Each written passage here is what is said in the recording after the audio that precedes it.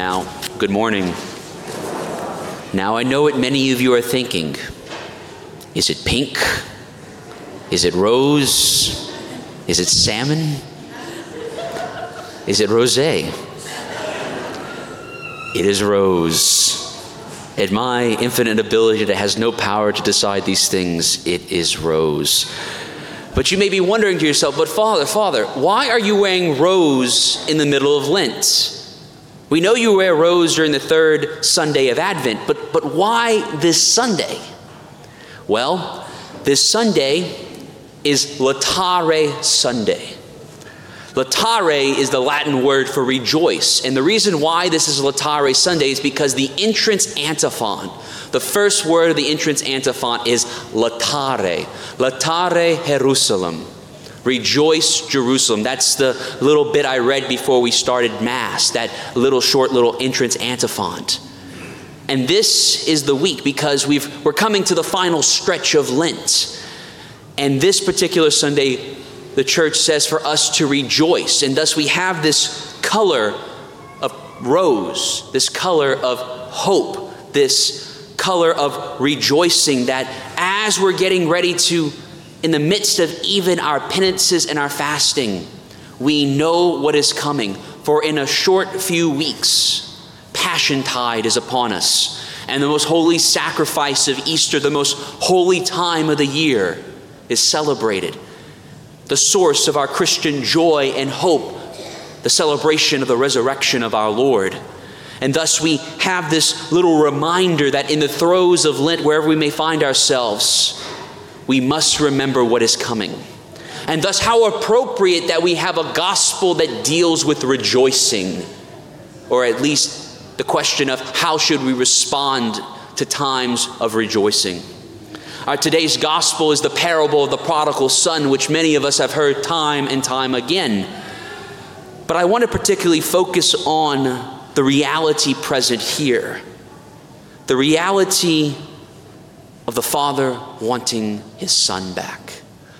The reality of the Father wanting his Son back. And this is the reason why the Father rejoices. He wants his boy back, his boy who has gone astray, his boy who he describes as he was dead. Now we know the parable. The young son gets the idea, let me ask for my inheritance now. Let me go and have fun with life's pleasures and youthful follies. And what does he go? He goes to his father and he says, Father, give me what is mine. Now it's him and his older brother. That's the only two we know. So the household would have been split right down the middle. The older brother would have got the chief portion, but the younger son would have got his inheritance. And the father doesn't reject this offer. He does it. He does it out of love. He gives it to his son, saying, okay, maybe this will be good for you now, but the son doesn't realize even what he is asking.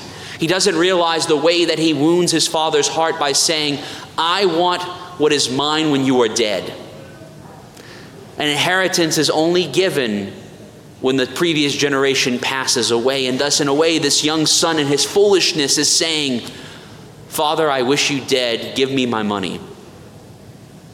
And then he goes to a foreign land and he wastes his inheritance on all these different things of food and wine and luxury and prostitutes and all the sensual pleasures. But then a famine strikes and he finds himself on hard times. He has to hire himself out to the lowest position, that of a swineherd, that of one who feeds the pigs. It's not a pretty sight. You have to go through the muck and the mud, and this son who had pride and place in his father's household is now the lowest of hired hands. He doesn't even get the opportunity to eat the pods the pigs get to eat. And he hungers for it. But then he gets the idea, my father's hired hands had a lot better life than I do here. Maybe I should return to him, but I can't go back, not after what I've done. I can't go back, not after I wished my father death. I can't go back. He'll never take me back. He'll never want me back. But maybe he'll take me back as a hired hand. He'll never take me back as a son, but maybe he'll take me back as a hired hand.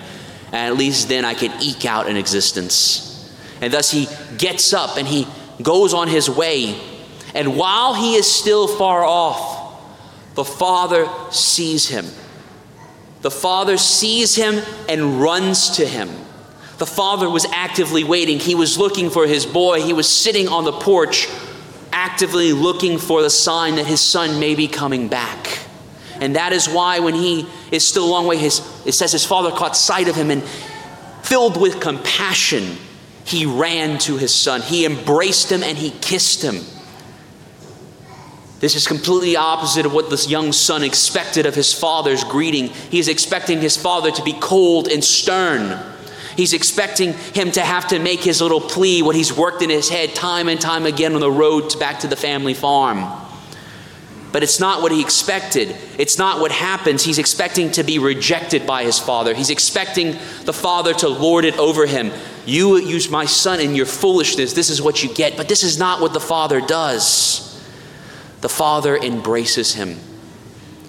In our confessional, we have a painting of this scene of the prodigal son, a copy of Rembrandt's famous painting.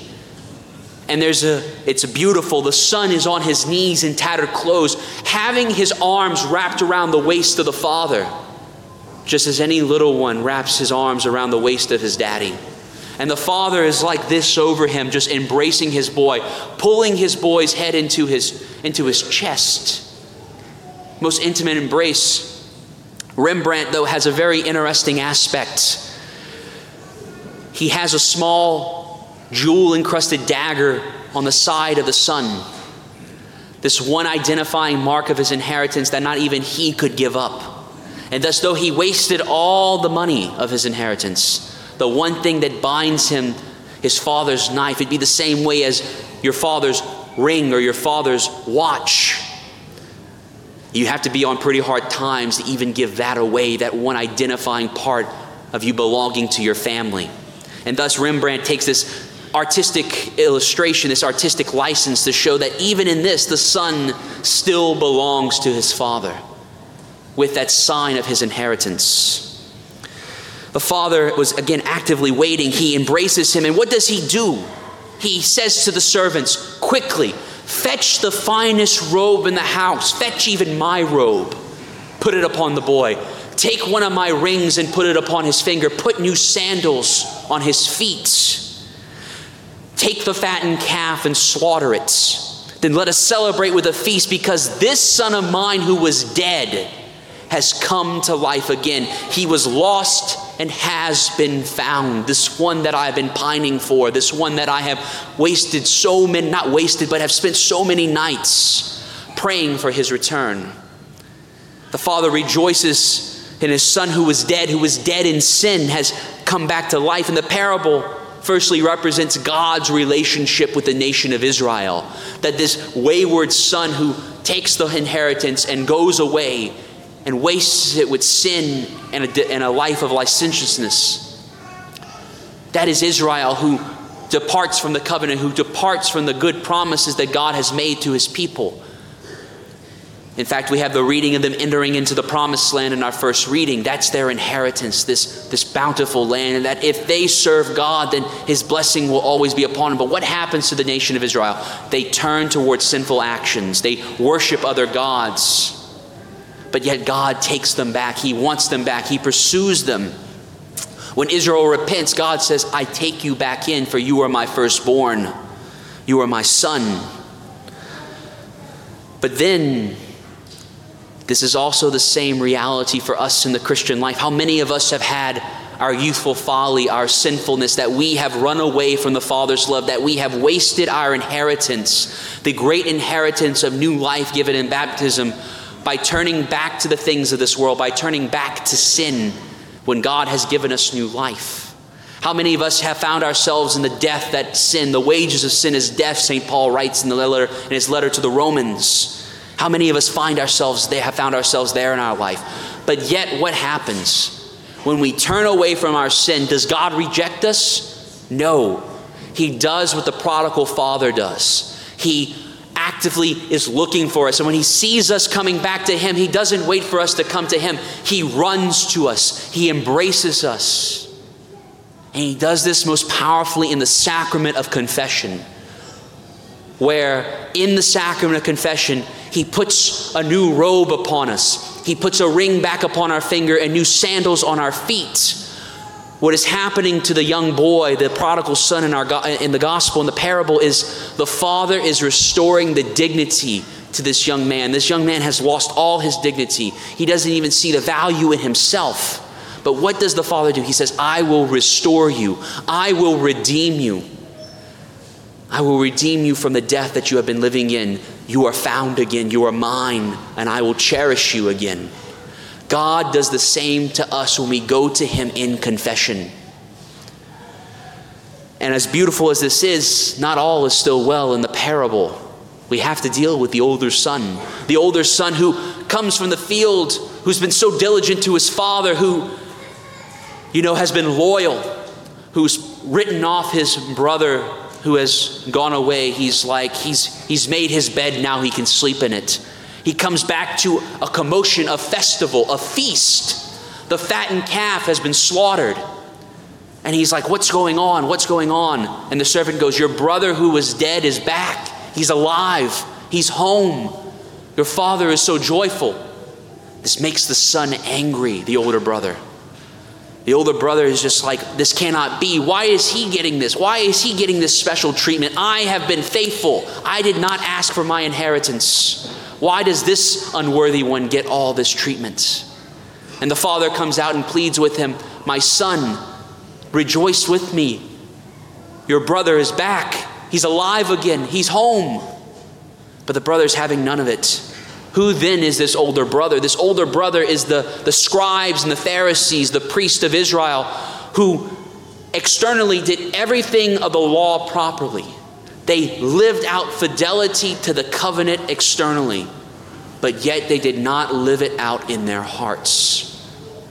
If they would have lived it out in their hearts, they would have been like the father rejoicing in this lost child, this lost son of Israel, coming back home, being redeemed.